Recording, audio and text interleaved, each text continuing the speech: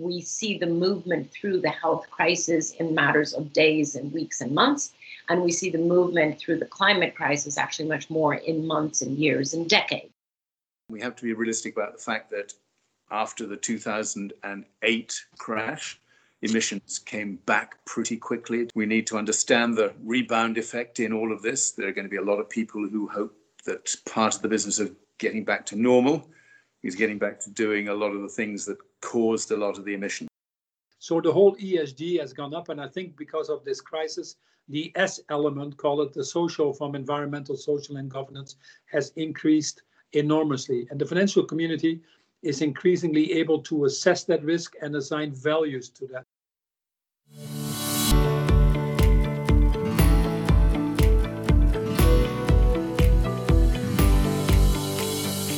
Hello, and welcome back to the Net Zero Business Podcast, the spin-off series from Edie's long-running Sustainable Business Covered podcast. This week, we're running a special two-part episode to coincide with Net Zero Week, Edie's themed week of online content dedicated to inspiring and informing energy and sustainability professionals on accelerating net zero ambitions, even during this disruptive lockdown period. This episode is part one of a two-parter and what may be one of the strongest lineups you're likely to find on any podcast. This two-parter is sponsored by Centrica Business Solutions, and we'll be hearing from them in part two, alongside two sustainability professionals spearheading net zero commitments at some major companies. But first up, as I'm sure you could tell from the intro at the start, we're focusing on the green recovery from the coronavirus pandemic and exploring what the new normal looks like through the lens of climate action, net zero targets, and business stewardship. Very soon, we're going to be playing 3 back-to-back episodes of Edie's Susty Talk video series interviews with the following people. Former UN Chief Christiana Figueres, Forum for the Future's founder-director Jonathan Porritt, and Unilever's former Chief Executive Paul Polman. So yeah, arguably 3 of the most respected voices in the green movement, all in one podcast episode. The 3 interviews are going to last around an hour and 10 minutes in total, and we'll be playing them uninterrupted back to back, although there's ample opportunity to pause in between each one if you'd like to. But for any aspiring sustainability professional, I imagine this is very much your Eye of the Tiger soundtrack, for lack of a better term. So if you haven't already, get those walking or running shoes dusted off, go find that tallest staircase, the longest nature trail, or just sit back and indulge in some of the must-have insight from some of the world leaders of this CSR and climate movement. We're going to be running the interviews in chronological order, starting with Figueres, then moving on to Porritt, before finishing with a 35-minute conversation with Polman himself. That's it, that's the episode, and I do hope that you will enjoy it as much as the Edie team enjoyed putting the conversations together. Once they're finished though, do check out part 2 of this Net Zero Week special to get a deep dive into the anatomy of a net zero target with some other expert speakers. But without further ado, enjoy. Now it's Edie's Net Zero Week, and to kick it off, I must say it's a real privilege to be joined by today's Susty Talk guest, who is none other than Christiana Figueres. Christiana was, of course, the Executive Secretary to the United Nations Framework Convention on Climate Change from 2010 to 2016, and during that time in 2015, Christiana made history as a key architect of the Paris Agreement, where famously 195 countries came together and came to a consensus around tackling climate change. Christiana, thank you so much for joining us. Firstly, and most importantly, how are you keeping at this time, and where are you connecting to us from? Well, I must admit to huge privilege because I am first in the very wonderful country of Costa Rica, my home country. That is currently still holding the world record for lowest mortality rates on COVID. And I'm personally way down in the south of Costa Rica, just on the tip of the largest national park. And so I have just beautiful surroundings, and I see more scarlet macaws and more howler monkeys than humans. So I am quite privileged environment. Wow. But it sounds like it's in a bit of a bubble then in comparison to the rest of the world with regards to coronavirus, COVID-19. Is it just a bit behind, do you feel, or has there been other measures implemented to ensure? Our curve has already bent. We bent the curve about 2 or 3 weeks ago, and it's on its very steep decline. We are 5 million people in Costa Rica, and we've only had 7 deaths in total. Our ICU units are still underutilized, and we have just really, the government has been, with draconian measures, has really kept the incidence very low. And with a very highly educated population that we have in Costa Rica, we've all been pretty obedient. So it's been a tough experience, certainly for those in the informal sector who have lost their livelihoods, and that's the major issue now, is how to bring those people back into the workforce as quickly as possible. But I would say the health crisis we have survived very well, and we're now heading into alleviating the economic crisis with recovery measures. Okay.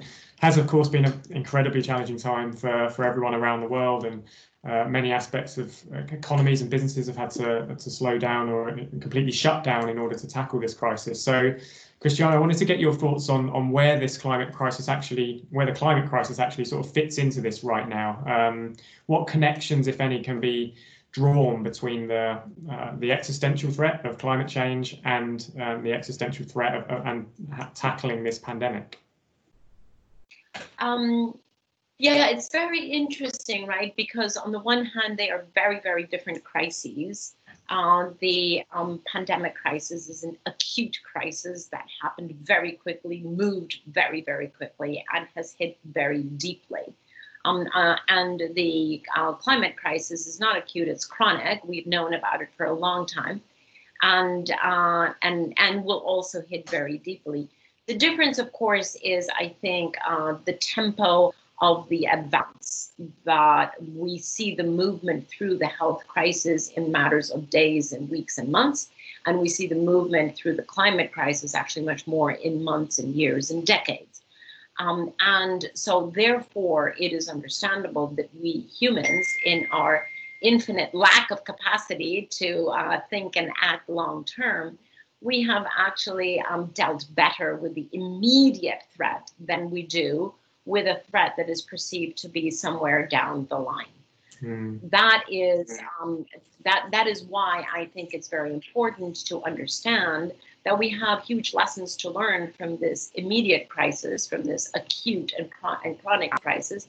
We have huge lessons to learn that should prepare us to deal better with the climate crisis, because both of them are high probability, high impact risks. And for both of them, what we have already learned is that delay is very costly. It is definitely better to prevent than to cure. We learned that from COVID-19, and it is definitely true about climate change. It's definitely true that it's better to act early rather than later, and that the costs only escalate exponentially with delay. The current costs of climate, unless we do the right thing, are actually could all go up to $600 trillion. And so while the 15 trillion that have already been dedicated to economic recovery of COVID and could go up to 20 trillion, while that is historic, and we have never seen such injection of capital into the economy, the fact is that it is an antecedent, or let's call it a trial run for what we would have to do if we don't deal with climate change. Nobody asked for these two crises to collide onto each other. We definitely didn't, but they have. And so now I think the responsibility is to make the solutions converge. That is where we really need to pay our attention. And as we inject fresh money into the system, as the economy begins to move its wheels again, as jobs begin to open up and be created, it is absolutely important that both governments, but also businesses, look at carbon constraint, or rather, let's think of it positively, the increasing efficiency of carbon as being one of the design principles of the recovery processes. This crisis has been so broad and so deep that there's no way we're going to get out of it without definite focus on innovation and new ways of doing everything, whether you're a government or whether you're a corporate. And that innovation has to have carbon efficiency as one of its core principles and guidelines. And if we do that, then we will be able to recover from this crisis and prevent the worst of the climate crisis. Okay. And I also mentioned at the start of this conversation that this is happening during Edie's Net Zero Week, which is all about kind of keeping up momentum and taking new actions to drive us towards a net zero carbon economy. I guess if we put COVID-19 aside for a moment, what have you made of the UK's net zero target, and what areas of policy do you think may require the most focus or development now to actually make net zero happen in a country like this? Well, actually, it's very difficult to put COVID to the side because it is definitely the most transformational that has ever occurred in living history. And, or in fact, some people argue in the past 500 years. And so I don't really want to put things to the side because the situation that we're in actually opens many possibilities for being more responsible on climate and being more responsible on emissions. So let me give you, a couple of examples. Air travel. Air travel is not going to return to where we were because most of us have become pretty fluent in these kinds of technologies. And it'll be very difficult to convince people that it's worth their time to travel 3 times around the planet to go to a meeting that lasts 1 or 2 or 4 hours. It's just not going to happen again. So business travel will definitely be changed. Even land transportation, commuting on a daily basis, will also be changed because I'm willing to bet that corporations have learned that most of their employees can be just as efficient and just as effective and just as productive working from home. That's not true of everyone because some people have very difficult work conditions, but it is true of most people. And so corporates will want to actually save office space and not have to use 100% of the space or build buildings for 100% of their employees, but rather to cut down to 40 or 50 or 60% of their employees because the others will be rotating around and working from home. Urban design is going to be different because we will be having, with less commuting, we will be having less use for roads and bridges and cars that will be going in and out, especially everything that is private transportation. And so maybe urban designers have a little bit more flexibility now to design in more green spaces or certainly more spaces for biking and pedestrians than we did before. I think the other thing that is going to be changing a lot is residential habits, because there are so many people who in this crisis have actually chosen to leave the big cities, to leave London and leave the small flats and leave the big cities in the UK and go and, either live in their second homes if they're fortunate enough to have that, or with family members that live outside, or even rent something outside. And the virtues and the benefits of living with more green space and with more space in general, I think has become all of a sudden a reality that we hadn't realized before.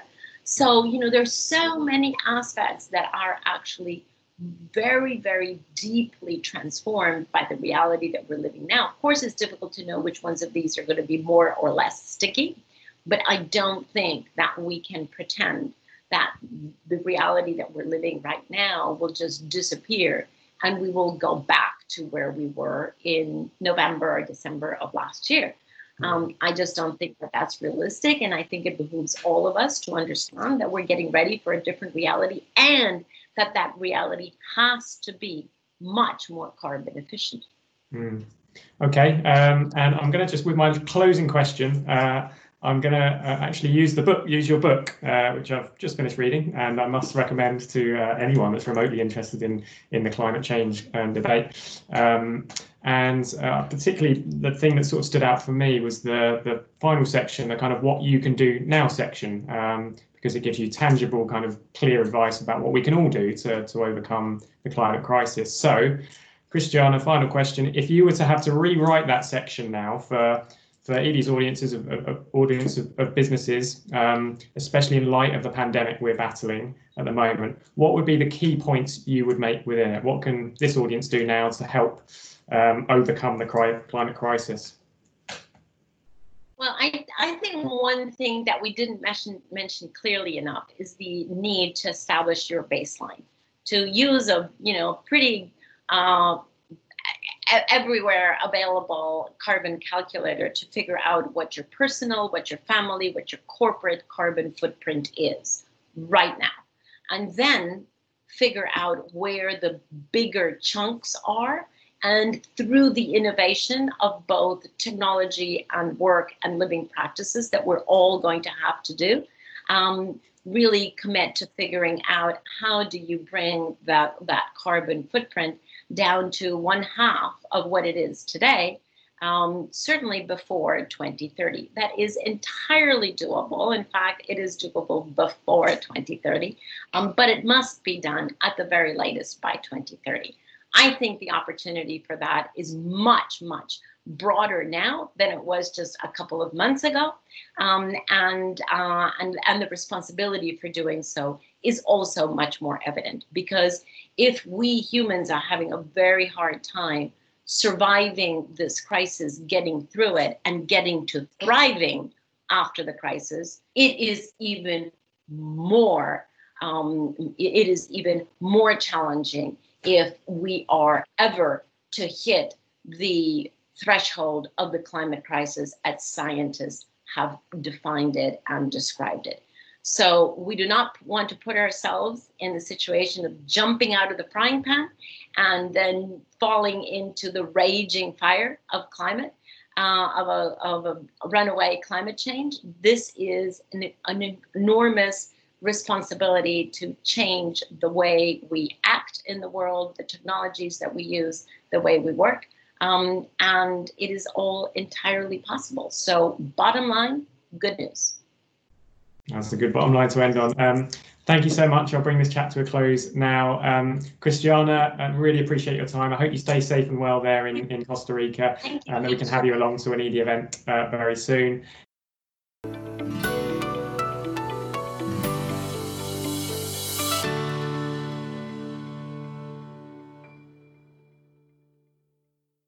Today, I'm delighted to be joined by Jonathan Porritt, the founder director of Forum for the Future. Jonathan's an eminent writer, broadcaster, campaigner on sustainable development, and his efforts led him to being named the Lifetime Achievement Award winner at Edie's Sustainability Leaders Awards back in February, which really does feel like a lifetime ago. Anyway, Jonathan, hello. Thank you for joining us. Where are you joining from, and what's sort of life in lockdown looking like for you at the moment? Joining from Cheltenham in Gloucestershire. It's a very nice place to have to be locked down, as it were. The weather's been amazing. And I suppose, in a way, I'm coping. So much stuff done on Zoom and Microsoft Teams. This is an exception, obviously, Luke. But so no face-to-face meetings. I'm feeling the wear and tear of that, to be honest. It'll be good to get back to a little bit more human contact, I have to admit. Yeah, I think we've all reached that kind of that final point, haven't we? After the first few Teams meetings and Microsoft and Zoom meetings, they were quite fun, and then it sort of dies down a little bit, doesn't it? So I wanted to cast your mind back actually to what feels like decades ago, otherwise known as February 2020, when you took to the stage to give your Lifetime Achievement Award acceptance speech. And you said then that this year marks an extraordinarily rare inflection point in the history of humankind. Of course, you weren't at that point referring to this pandemic, but I suppose the point does still stand in that we're now facing two global crises in coronavirus and climate change. So, Jonathan, what do you think the pandemic has done to the global climate movement? Are there still reasons for sustainability professionals to be champions of hope, as you put it, back at the awards ceremony? There are still good reasons to maintain that kind of expectation that things will change in the not too distant future, but it would be crazy to pretend there hasn't been a real slowing of the momentum around climate change. I mean, it's very noticeable in every corner of the world, really. Some of the initiatives that were leaping forward on different climate-related issues, increased focus in the media, increased focus in professional associations, businesses, etc., in the investment community. Honestly, all of that has gone on to slow, back burner type stuff, and you don't get any of that sense of driven forward momentum that we had then. So we have to be realistic about that. And that's why all of the discussions that are now taking place, very rich, engaged discussions about how we can make the recovery from COVID fit this critical need of today, which is doing everything in a way that is consistent with addressing the climate emergency. That debate is now absolutely front and center. And the good thing is that a lot of companies are still very engaged in that debate, looking at the synergies between a post-COVID recovery period or coming out of COVID recovery period and the climate emergency. Mm-hmm. And so in terms of the kind of the direct impacts on global emissions and warming, I suppose there's two ways of looking at things. There's the sort of short-term impacts, and then there's the longer-term impacts and results. In the short term, you probably have seen the International Energy Agency forecasting that emissions are going to be falling by as much as 8% this year as a result of the coronavirus and the lockdowns it's caused, primarily through the cut in transport, aviation, and reductions in electricity demands and industrial activity. But what's really interesting is that when you look at what we need to be doing to bring the 1.5 degree limit within reach, emissions would need to fall by some 7.6% every year. So even with all of these extreme measures to lock down economies, the emissions would only just be enough, the drop, to see the levels that we'd need as defined within the Paris Agreement. So, long question, but what do you make of that? Do you believe 1.5 is still achievable given what we're seeing at the moment? It's pretty sobering, isn't it? I think when people said emissions have got to drop by 7.6% per annum for the next decade, everybody said, oh yeah, well, 7.6%, that's okay. And now we're looking at what it has taken to get, as you said, an 8% reduction in emissions, and everyone's saying, bloody hell, if that's what it looks like, we are going to be really, really hard put to get that kind of reduction on an ongoing basis year after year for the next decade.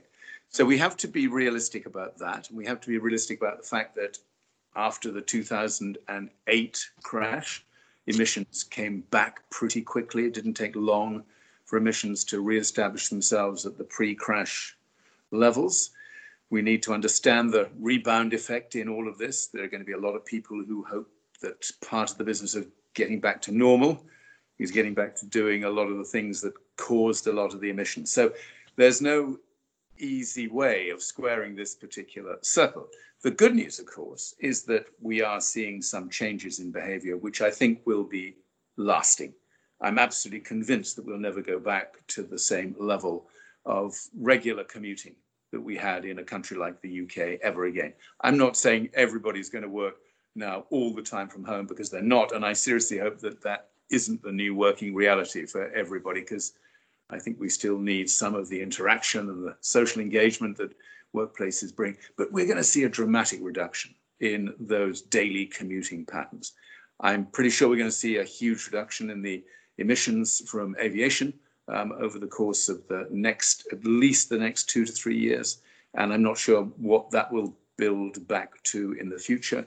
I'm pretty sure we're going to see shifts in the way in which we now look to the global food economy, our dependence on imported food at every turn. I think we're going to look to ways of producing more of our own food here in the UK, build more resilience into our food chains. So there are many, many ways in which we can now lock in the emission reductions that we've seen already in 2020. But the politics of that is going to be really tough. And that's why companies are critical, because They need to be on the right side of the tough politics of that debate.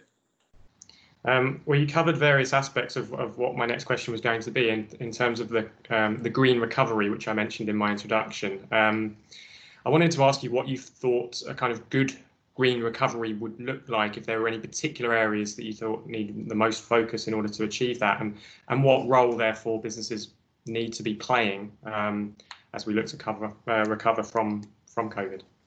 I think the critical thing for governments anywhere in the world, including the UK, is that as they set about bringing purchasing power back into the economy, a reflation strategy, they need to do that in such a way that they can create good jobs for people off the back of doing the kind of infrastructure changes that we so desperately need. So, for instance, we currently have a commitment to a very large, ambitious road building program that should instantly be dropped. And what we should see is we should start doing a lot more investment in our cities and towns, using urban planning powers to create opportunities to shift cities towards much more public transport, shared car schemes, cycling, walking, that whole portfolio, if you like, of sustainable transport solutions. We urgently need to see reinvestment in the natural economy. I was so pleased to see that the Committee on Climate Change in its report flagged up that the government now has an opportunity to do a lot to create new jobs in regenerating nature in this country. And I don't just mean only tree planting, but simply getting back and restoring many of the degraded ecosystems that we've got.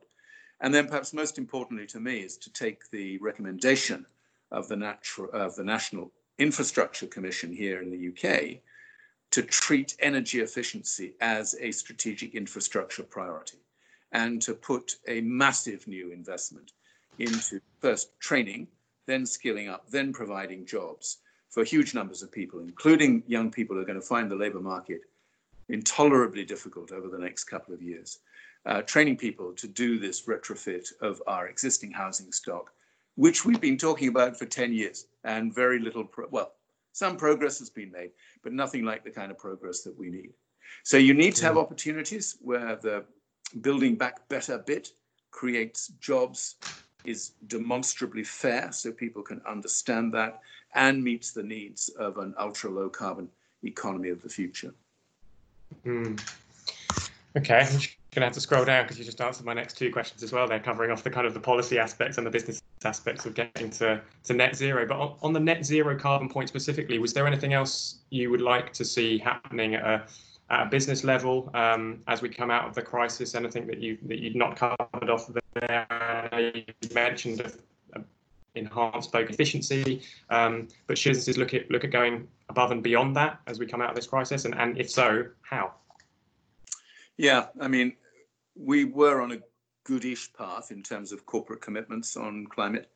The UK is doing reasonably well on that. Many more companies have signed up to a science-based target approach, which is really good, looking at what it would mean for them to decarbonize to stay below the 1.5 degrees C.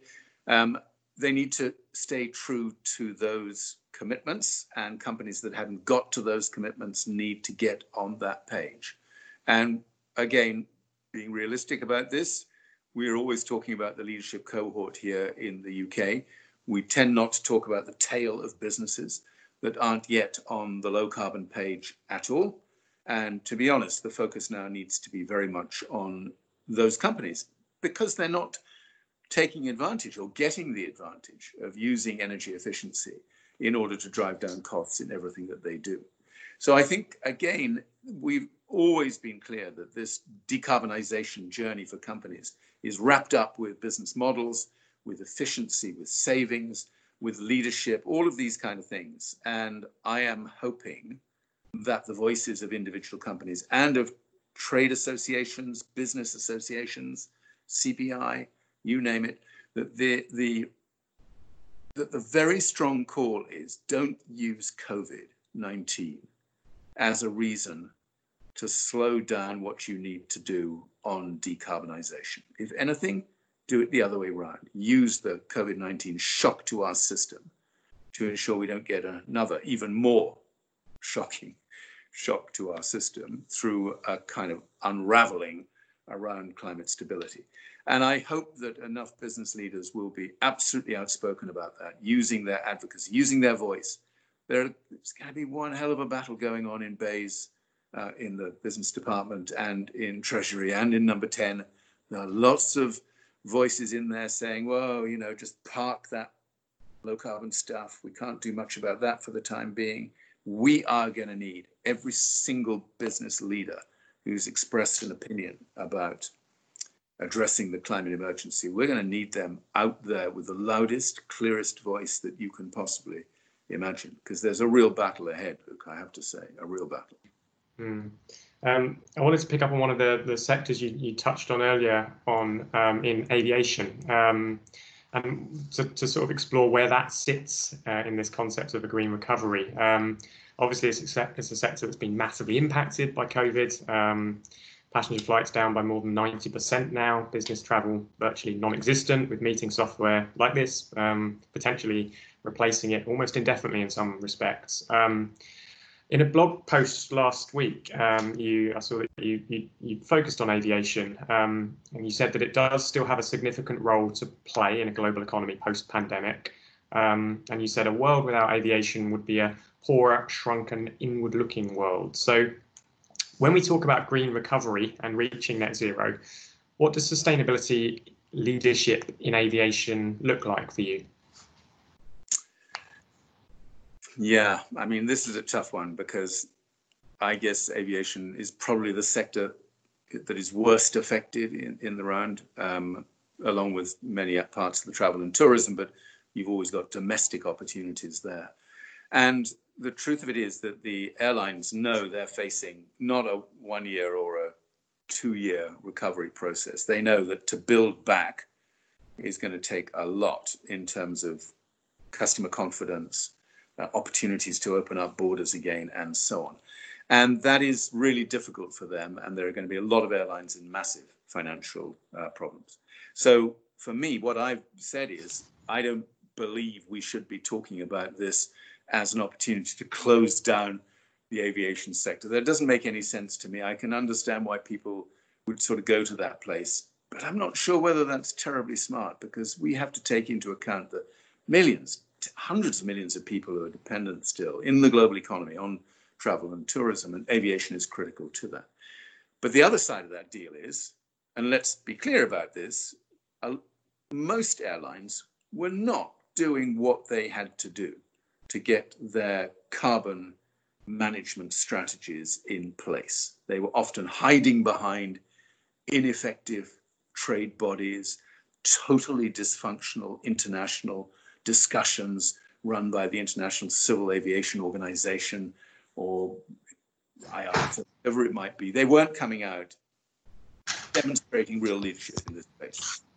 And I know that because Forum for the Future has been doing quite a lot of work with Air New Zealand over the last 5 or 6 years. And it's hard for airlines to tell it as it really is. To actually come out and say our emissions may only be accounting for 2, 3, 4% of total global emissions today. But by 2050, emissions from aviation on a business as usual basis will account for 25%.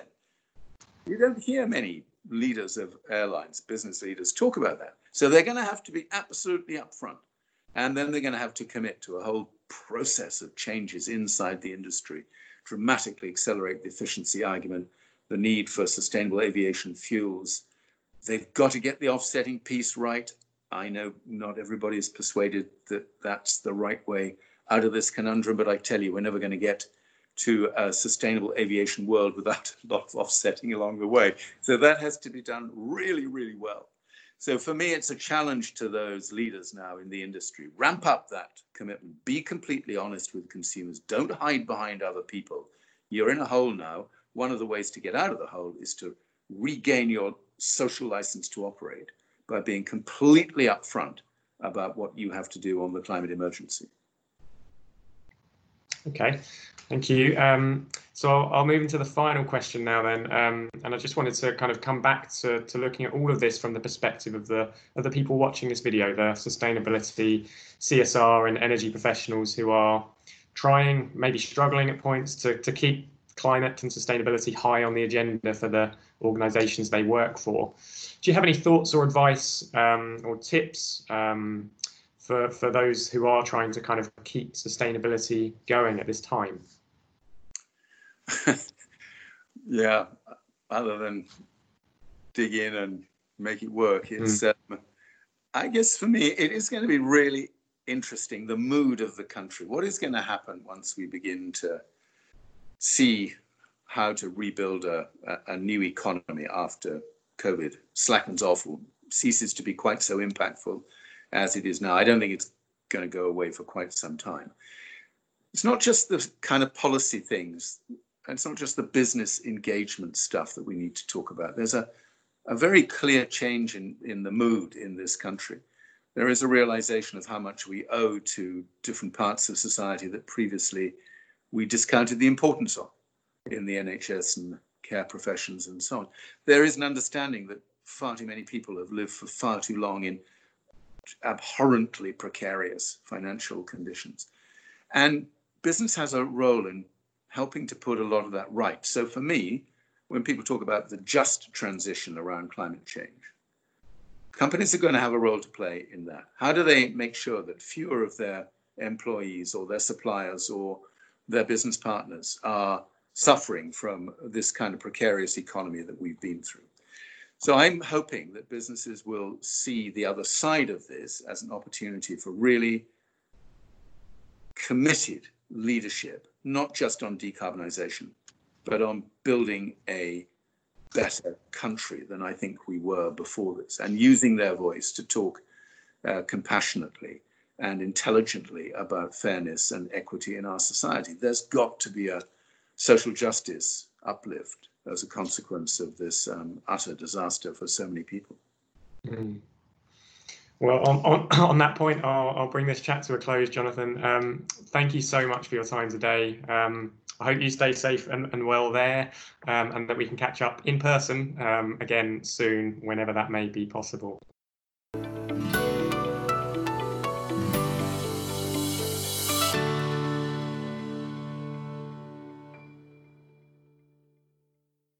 And today I'm thrilled to be joined by Paul Polman, who many of you will of course know as the former chief executive of Unilever, and he's now working as the co-founder of the sustainability foundation Imagine. Paul, hello. Thank you for joining us. It's been over a year since we last spoke at the Edie Awards in 2019, when you picked up our Lifetime Achievement Award. Tell us where you're connecting from today and what life in lockdown has been like for you.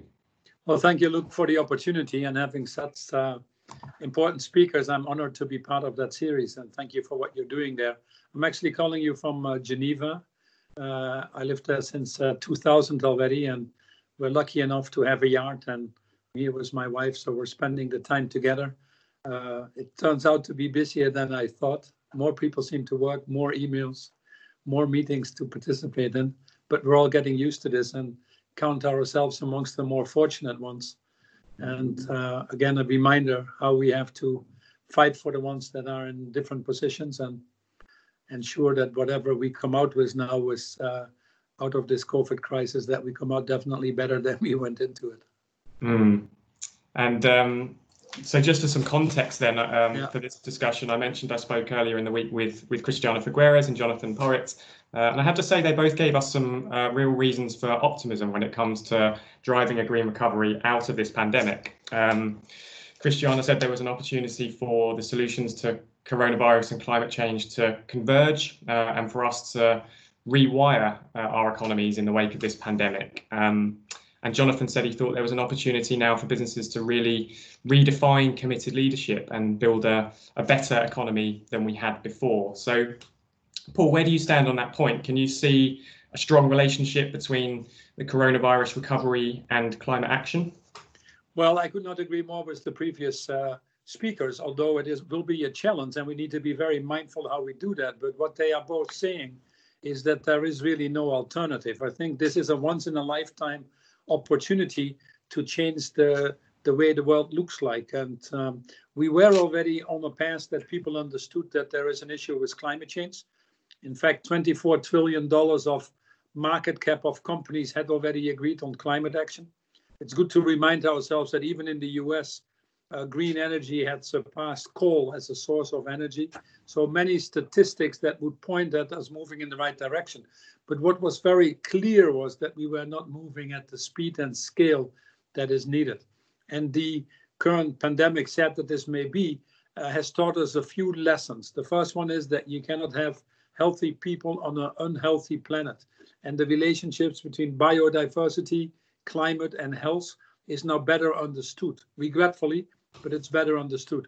The second thing is that the climate crisis, or the pandemic, has also pointed out is that it's the poor again that suffer disproportionately, not different from climate change. People that live in higher polluting areas, people that are not having access to the same nutrition as we do, seem to pay a disproportionate price again once more. And the third thing I think that is important is the need for science. In climate change, science was denied by some of them, and they were to some extent successful. The coronavirus has again brought science to the foreground. And last but not least, where the bigger challenges will be in global cooperation. We can only solve these crises, the pandemic being an excellent example of that, if we work together. And that's obviously a very difficult thing.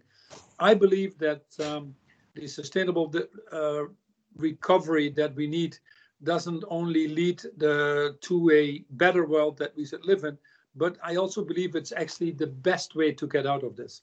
Over and over, studies are pointing out that it creates more jobs, that they are better jobs, that they are better paid jobs, and actually more secure jobs, because you don't have to deal with the stranded assets and the job losses if you make the wrong decisions. And now, with more countries worrying about their own shop and going back to protecting their own boundaries, if you want to, or borders, we also find that the green recovery actually is more nationally driven than import dependent. If you build bike paths, if you retrofit buildings, if you accelerate the conversion to green energy, if you do landscape restoration, all things that create enormous amounts of employment that we need desperately and unlock global economies are now within reach. So I'm very happy to see that more and more CEOs are calling for a green recovery. In the US, Ceres brought a group of companies together with over $10 trillion of market cap. I'm the vice chair of the UN Global Compact. We bought $2.3 trillion of companies together, 300 of them, more or less, calling for a green recovery. And you see the same happening in Europe, behind the European Green Deal, but also in the different countries, be it Germany, France, the Netherlands, where the business community is saying, let's be smart. Now, short term, there's obviously a need to save lives and to protect livelihoods. So of the 10 trillion money that is spent right now, that has been spent against social protection, against shovel-ready projects, and not enough yet on green recovery. I understand that, because the need was immediate, saving lives and protecting jobs. But now that we think about the recovery states, we have a unique opportunity to design it right. And if you go back to the financial crisis of 2008, 2009, the countries that did that actually benefited a lot. South Korea spent 70% of its recovery money behind green investments, and they were the first ones to come out. The US had actually projects at that time around coastal protection, created 17 times more jobs than investment in fossil. So we didn't learn fully the lesson in the financial crisis. It led to this.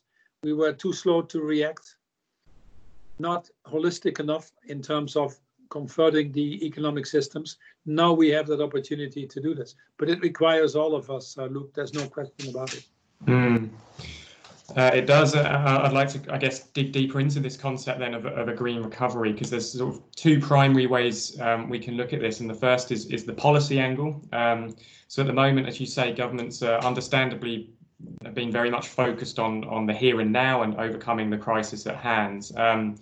But given that we are likely to be entering into an unprecedented recession as a result of this situation, there's a real obvious risk that investment into things like net zero and energy efficiency and the circular economy gets put onto the back burner. So What for you would strong political leadership look like when it comes to recovering from this pandemic in a sustainable way? Yeah, well, it is very clear that what we've seen, at least in fighting the crisis, that the government's bandwidth is very narrow and it's focused on the here and now.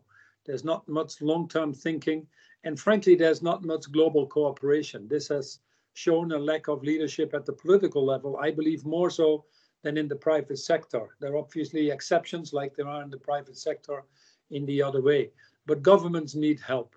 And what is very clear is that the decision makers in the governments might not really have access to the right information, and it's easier to go back to where we came from. People are starting to talk about restarting the economy again, or going back to what it was before COVID. That would be a tragedy. And what we need to ensure is that the government leaders don't only have the right information, but also that they hear from us loud and clearly, from civil society, from the private sector, that this is a moment to redesign and take some courage. The knowledge that green growth is better growth, the knowledge that it creates more jobs, the knowledge that it actually saves costs also for governments, that it has a higher return on investment for government spending is not fully yet sunk in at the government level. And then you obviously have the vested order, or some governments that outright go against it. Unfortunately, some of the bigger governments, like the US, where we might have to wait till after the elections to see some meaningful progress. But it doesn't prevent all of us to step up and to help de-risk that political process. In Europe, you have the famous European Green Deal that now needs to translate from words into actions. And I think that the European Commission, Mrs. von der Leyen, Mr. Timmermans, they are a little bit more courageous in moving forward because they hear us all talk about it. When there are bailout packages, we want to make it conditional. When car manufacturers want to reduce the emission standards, other businesses speak up. So there is a moment, I think, now that we all have a responsibility to play to help move this political process forward. But if we don't get the right frameworks and regulations, it's very difficult to get this transition. Even in Europe, we still have about 300 billion, slightly less, of fossil fuel subsidies. We have a price on carbon that is far from what is needed. So these are simple things where regulations need to be put in place, taxonomy on the financial markets, and other things being put in place to accelerate this. And we need to be part of that. It would be too simplistic, I think, with the challenge that we have to only put that burden on the politicians alone. Mm. And you've mentioned a few times there about sort of redesigning or rewiring the economy as a result of this pandemic. Do you have any specific examples of opportunities to do that? Well, opportunities are tremendous. In fact, there are 17 countries now in Europe that are calling already on the European Commission to accelerate the green plans. You take Poland, for example, a country that has been historically a little bit reticent to move faster, has now seen their building industry collapse. 10% of their economy is the building industry. Why not help Poland now to redesign and get to a greener industry there? They could leapfrog. The Eastern European countries have had a higher cost of finance. Right now, it's zero or negative in many places in the world with the amounts of money that we're willing to pull in to these economies. We can actually help there now, make the finances available that weren't there. Denmark has come with a very good plan with the government where they're saying we're building now offshore wind islands bigger than we've ever done before. Iceland and the Netherlands are making subsidies only available to companies that create a better future, not that came from the past. So Spain has just passed legislation yesterday as we talk on getting to electric vehicles, I think by, don't want to be quoted, by I think 2040, and they're trying to pull it forward and signing off on the Paris Agreement. So we're seeing the countries moving with specific examples on how to green these economies, and we need to support them. We see the same thing in the private sector, where more and more companies are going together and say, this is our moment to accelerate. We've put 68 companies together in the fashion industry, some of the biggest names across the value chain. And they've used this opportunity not only to produce more masks and to go together and solve the immediate crisis, but to also say, what will it take now to get to regenerative cotton? What will it take for all of us to sign up to net zero by 2050. And interestingly, with Imagine, we're starting now to work with the food, and I just came off the line with Agnes Kalibati in Africa, who runs AGRA. We're starting to look at the Food Alliance with a big enough group of CEOs to see if we can accelerate as well. As you know, the food system is one of the major systems of influencing climate change, about 30% of it in the way we produce food, destroy natural environments, waste food, transport of food and all the other things. And actually that should be a value chain that is carbon positive, in my opinion. And I think we can get there in the next 20, 30 years, economically, right, a necessity for a survival point of view, and actually makes the companies much more resilient. So these are some very practical examples that are now being worked at an accelerated pace than before, Luke. Okay, thank you. So the other angle then, just to look at this green recovery from, is obviously the business angle. During your time at Unilever, it's fair to say that you'd really sort of pioneered what it meant to be a truly sustainable business at such scale. Your business model generated 300% shareholder return over the last 10 years, and your sustainable brands were delivering upwards of 70% of your growth. So what for you will good business look like as the world recovers from this pandemic, both from an environmental and social sustainability perspective? Yeah, we might have been a little bit early when I started in Unilever in 2008, early 2009 with the Unilever Sustainable Living Plan. And I got a lot of critique and skepticism and cynics. And it's interesting to go back to some of these articles. But now we're more than 10 years further. And there's a lot of data that we didn't have at that point in time. Now it's clear that the ESG outperforms the non-ESG. If you look in the financial market, 77% of the ESG portfolios outperform. We know now that companies that have internalized carbon, that do disclosure, have a price on carbon, tend to be better performers. They have a higher focus on good governance. They understand what is happening out there, and these companies are more responsibly run, just like companies that are more diverse. So the whole ESG has gone up, and I think because of this crisis, the S element, call it the social from environmental, social, and governance, has increased enormously. And the financial community is increasingly able to assess that risk and assign values to that. So it's not surprising either that you see in this crisis that companies that were run with a longer term multi-stakeholder model, with a strong purpose at its core, tend to be companies that have not only performed better into this crisis, but I think are also better placed coming out of the crisis. As you've referred to before, Luke, the challenges are enormous. We need to change our health system. That's very clear. We need to change our food system, which is one of the coming crises that we need to be very mindful of. We need to attack climate change and move to a greener growth model. And all of that whilst moving the financial market to the longer term and trying to make some sense of global governance. This is not easy. So the companies that are going to survive are not only the ones that run this multi-stakeholder longer-term model and resilience in that sense, but also companies that can work in partnership, where the leaders take more responsibilities than what would be defined by their own self-interest. And these partnerships have been formed with COVID, tremendous partnerships around making ventilators or masks or getting sanitation products to the stores. Companies have discovered that working together, 1 + 1 is not 3, but 1 + 1 is 11. And I hope that some of these partnerships we can nurture as we move forward. And that's partnerships, by the way, not only in the sectors or between civil society and businesses, but also partnerships with governments. At the end of the day, once more, if the governments don't accelerate investment in R&D, for example, hydrogen or carbon capture storage, battery capacity, we're very close to making this the most viable energy source, out costing, if you want to, or outperforming all the other ones that we have. But it needs a little bit of concerted push, and this is the moment to do that. So it's these business models that work with these partnerships that put society smack in the middle are the business models. Longer term focused are the ones that tend to do best.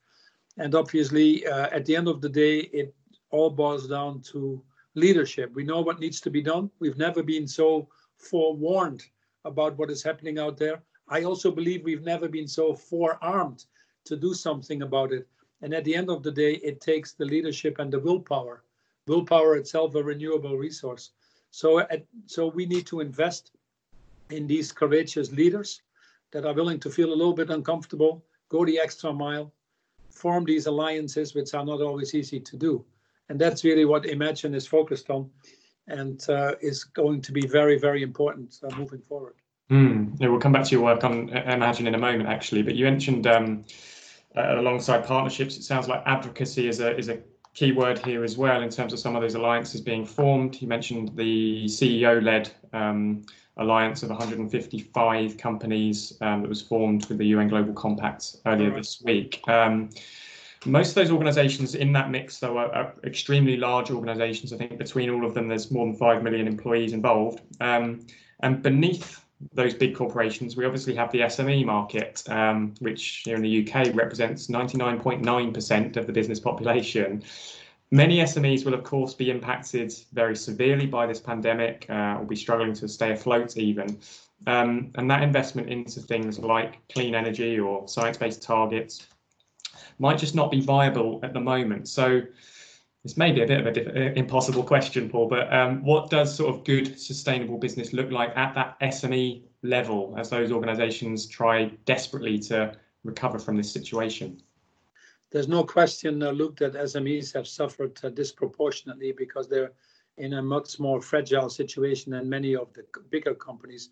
But don't underestimate the bigger companies either. There's a major transformations going on in the travel and tourist industry and fashion and others, as you have seen, and some big numbers of unemployment that we need to talk about in a minute, which is probably the bigger challenge that we have. But nevertheless, the estimates are that probably 30% of the SMEs could potentially disappear from our economy. And as a chairman of the International Chambers of Commerce, we spent a disproportionate amount of time with the governments, especially the G20 countries, to ensure that in the rescue packages, the SMEs are supported. Nowhere near enough, we recognize that, but your question is absolutely pertinent. In Unilever itself, when we implemented the Unilever Sustainable Living Plan, we have about 80 to 100,000 suppliers, 20,000 chains every year. And most of these suppliers are in fact the SMEs. So the SMEs are tied into the bigger companies, and they can benefit from the decisions these bigger companies take. In Unilever, with our responsible sourcing code, we've definitely made these smaller companies or SMEs more resilient to be in our value chain. Often we talk about trade-off, but it's more a matter of if you run your company for the longer term or for the shorter term. If you run it for the longer term, it's better to pay your employees well. If you run it for the short term, you might squeeze them, but you won't get away with that for long. So even SMEs will now find out that in 70% of the world, green energy is cheaper than fossil. Even SMEs will find out that getting to a more circular economy model and recycling makes more sense. Often in a restaurant, before the crisis even, the difference between survival in a restaurant, which is a very tough business, and going under was how you manage food waste. I remember with our Unilever Food Solutions businesses, we could show them as, don't put a piece of bread with every plate, but put a little basket in the middle and you'll see people consume less bread. Don't serve everybody dessert. And when only 10% of the world now wants to eat dessert, make small little things and make it presentable and people would be happier. But to work food waste, for example, is a thing that anybody can do. So I wouldn't say that we live in a world where that all these things are trade-offs anymore. There are many things possible within reach for the SMEs as well that they can be actively doing in their industries alone together and actually tie up with some of the bigger companies and get benefits from that. But I recognize that some things are more difficult, but you don't want to boil the ocean at once or eat the elephant in one bite. Start with the things that make sense. But it is very clear that even the SMEs need to be in industries of the future and need to operate in a way that consumers accept. 90% of consumers don't want to go back to where we came from. And increasingly, they want to buy or deal with companies that are responsible, both social and environmental. And that's, as you say, as much true for the SMEs, which are the bulk of the economy, versus none. And the companies that actually do best now are companies that have adapted very quickly, are innovative, are fast, are agile, And they're often the smaller companies, not the bigger ones, that jump on the enormous opportunities that are currently being presented. Okay.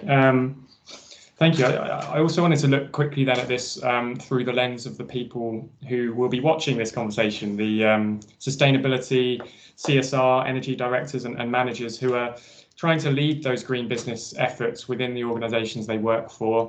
We've heard from hundreds of these professionals who are telling us that their biggest challenges at the moment are they're struggling to engage the rest of the business on climate issues and struggling to work out when and how they kind of drive that engagement. And B, their budgets for sustainability or energy activities are simply being cut or postponed or suspended. So what advice would you have for those professionals who are feeling a bit of an uphill struggle at the moment? Is there anything they could do differently or ways they could approach the conversations to get the buy-in that they need?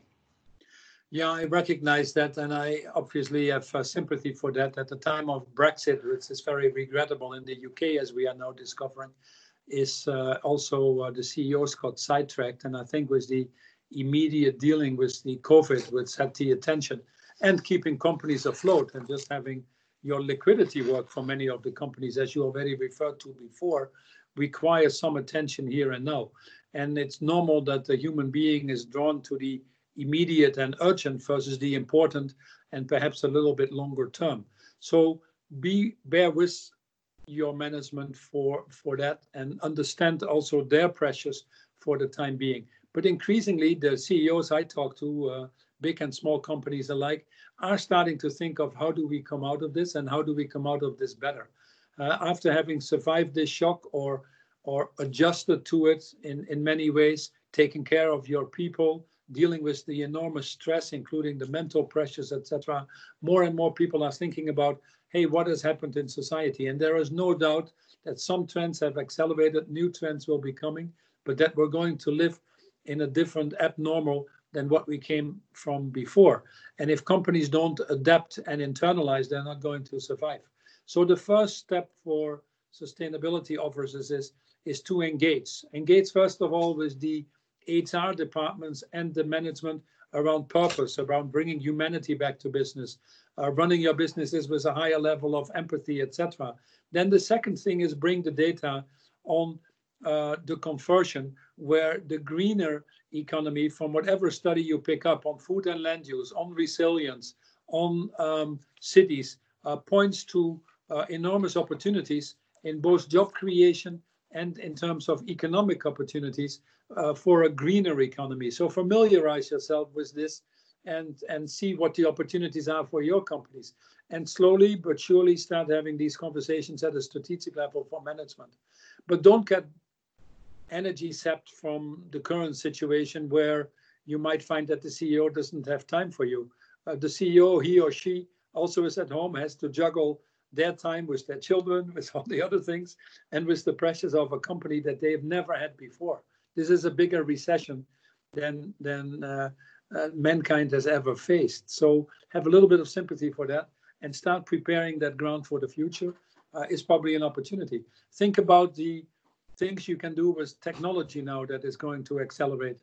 Your travel will totally change. Your carbon footprint as a company will totally change. That's the thing. If you don't do it, you'll be uncompetitive. Start thinking about the different role of governments now. After having invested 10, 15 trillion in these economies, governments are going to play a different role. How can you as a company be part of that and influence that in the positive sense, or to be of interest to your CEO as well? And start to look at some of these other trends that we've talked during this talk to internalize those to your advantage. And I think you'll have a very willing ear with the majority of the CEOs, just as we have seen quite a big group of companies managing this crisis responsibly. I'm actually, to a great extent, proud of the business community. Undoubtedly, some of them have made mistakes, but they've been called out fairly quickly, also in the UK. But the ones that understood this and have risen to the challenge have seen their reputations rise, their businesses do better, their value chain, their employees, their communities more engaged. I think if this crisis has shown us anything, is that it is time for ESG, that it is time for more responsible, sustainable, long-term business models. And you would be well served to gather that evidence and inject that into the companies so that that thinking also gets to your board level. If finally it doesn't, which I'm sure that there will be 15, 20 or 25% of the companies where the CEOs don't get it, fine. Then I'd say there are better things in life to do if you want to live a life with purpose. And those companies have had a hard time already before attracting people. And I think it will be even more difficult in the future. So don't work for dinosaurs, bring them to the graveyard, but work for people that get it and want to be well positioned as resilient companies for years to come. And more importantly, want to make a difference who are creating a better world for all. That's why we're after all here. Exactly, yeah. Okay, so I'm conscious of your time, Paul. I know we've probably only got about a few minutes left. So I wanted to ask you just quickly a bit more about you and the work you've been doing. Firstly, with a quick reflection on your time there at Unilever, because I know it was over a year now since you stepped down from the company. You spent 10 years at the helm there, took the company to the top of pretty much every sustainability list and ranking that there is. So what was the biggest or most important thing you learnt about sustainability leadership and corporate social responsibility during that 10 years? Is there a particular secret to success or advice you would give your former self just joining the business when it comes to sustainability? Well, I don't do that for myself, nor do I believe in a legacy. I'm very proud that Alan Jope has really taken over and hit the ground running. And actually in this COVID crisis, he's shown once more what the fabric is that Unilever is made of. 100 million in products donated, if I read it well, 500 million in financing to people in the value chain, more than any bank is volunteering to do. So I'm very proud that I've been able to lead that great institution, but even prouder to see that these values permeate now in this challenging time, because companies are being called out during challenges, not when everything goes well. This is the moment to see if companies are serious about ESG and all that. What I've learned in my 10 years in Unilever is what we were trying to show, that multi-stakeholder longer-term business models are actually ultimately good for the shareholders as well, not as an objective, but as a result. And you've already alluded to the 300% return, the 19% return on invested capital. But I also think that putting the Sustainable Development Goals at the center of it and making it a purpose-driven business model like we've done for all of our brands is actually turning out to be very profitable. And because it's very profitable, it's also so much more difficult to unwind. People said, are you worried when you leave that the company will slip back? No, Alan Jope is actually driving it higher and seeing this tremendous potential that is there. So that's a learning for all of us, and it's now backed up with a lot more data that make it easier, I think, to sell. The financial community is getting interested in it. More and more consumers are asking for it. We talked about some responsible governments that are starting to understand it. So now we need to build this momentum at scale and speed. And that's exactly why I left Unilever. I thought 10 years is enough anyway, 10 years on the dot. But I also felt that CEOs alone can only do so much. And even within industries, they can only achieve so much. And the demand on CEOs is getting bigger and bigger. But some of the CEOs, like now we're working with the agriculture CEOs in Africa, wanting to solve the issues of food security, the locusts and all that. And they say, I cannot deal with myself as an individual company with all the bureaucracy in Africa, or I don't have all the pieces of the value chain. So we've created Imagine. What Imagine is doing is bringing the CEOs of the bigger companies together at a global level across the value chain by industry sector. And now that we have 25 to 30% of these CEOs together, we can actually get them to be more courageous, feel a little bit more uncomfortable at the group behavior, but also start working on these tipping points with civil society, with governments, to truly make the changes that we need at the scale and speed that we need. So we think that this is one of the better ways of tackling today's and tomorrow's problems, to ensure that we don't leave anybody behind and create this more sustainable and equitable future that we all aspire to live in. What's your primary sort of success metric then with Imagine? Well, we look at two things which are closely related, not surprisingly to you, from the Sustainable Development Goals, and that's climate change and inequality. And that's obviously, as many people have pointed out, and the COVID crisis once more, they're closely related. So any work that we do has to be in line with the achieving the Paris agreements of net zero by 2050, and also has to ensure in a more equity, more dignity and respect, and for the ones that have been left behind, and ultimately more people aspiring or being able to get the lives that we've become accustomed to. The food security alone, with COVID now, the related food security, according to the World Food Programme, is moving the people that are in acute risk of starvation from 100 million to 265 million. We have 826 million people going to bed hungry every day, not even knowing if they wake up the next day. So these are the things that we fight for. And these are the things that we hope to address now with scale and speed, and stop talking about it, but actually move the needle. And that's the ultimate success for all of us. And that's a good rousing note to end on. Your work there does sound truly fascinating, so I'm really interested to see how things move forward with Imagine. Paul, I realise we've sort of used up even more of your time than we'd initially asked for, so really, really appreciate the time you've taken. So there you have it, an hour and more of some much needed insight, inspiration and optimism from three renowned activists and business leaders. I do hope you enjoyed this episode, and thank you again to our sponsors, Centrica Business Solutions, and indeed the three star-studded speakers. You can access all of our podcast episodes via iTunes and Spotify, including part 2 of this two-parter, which is being published alongside this episode. So you'll be able to access this straight away. So once this is finished, please do go find that. And I do hope you'll join me for the anatomy of a net zero target. So hopefully see you then. Goodbye.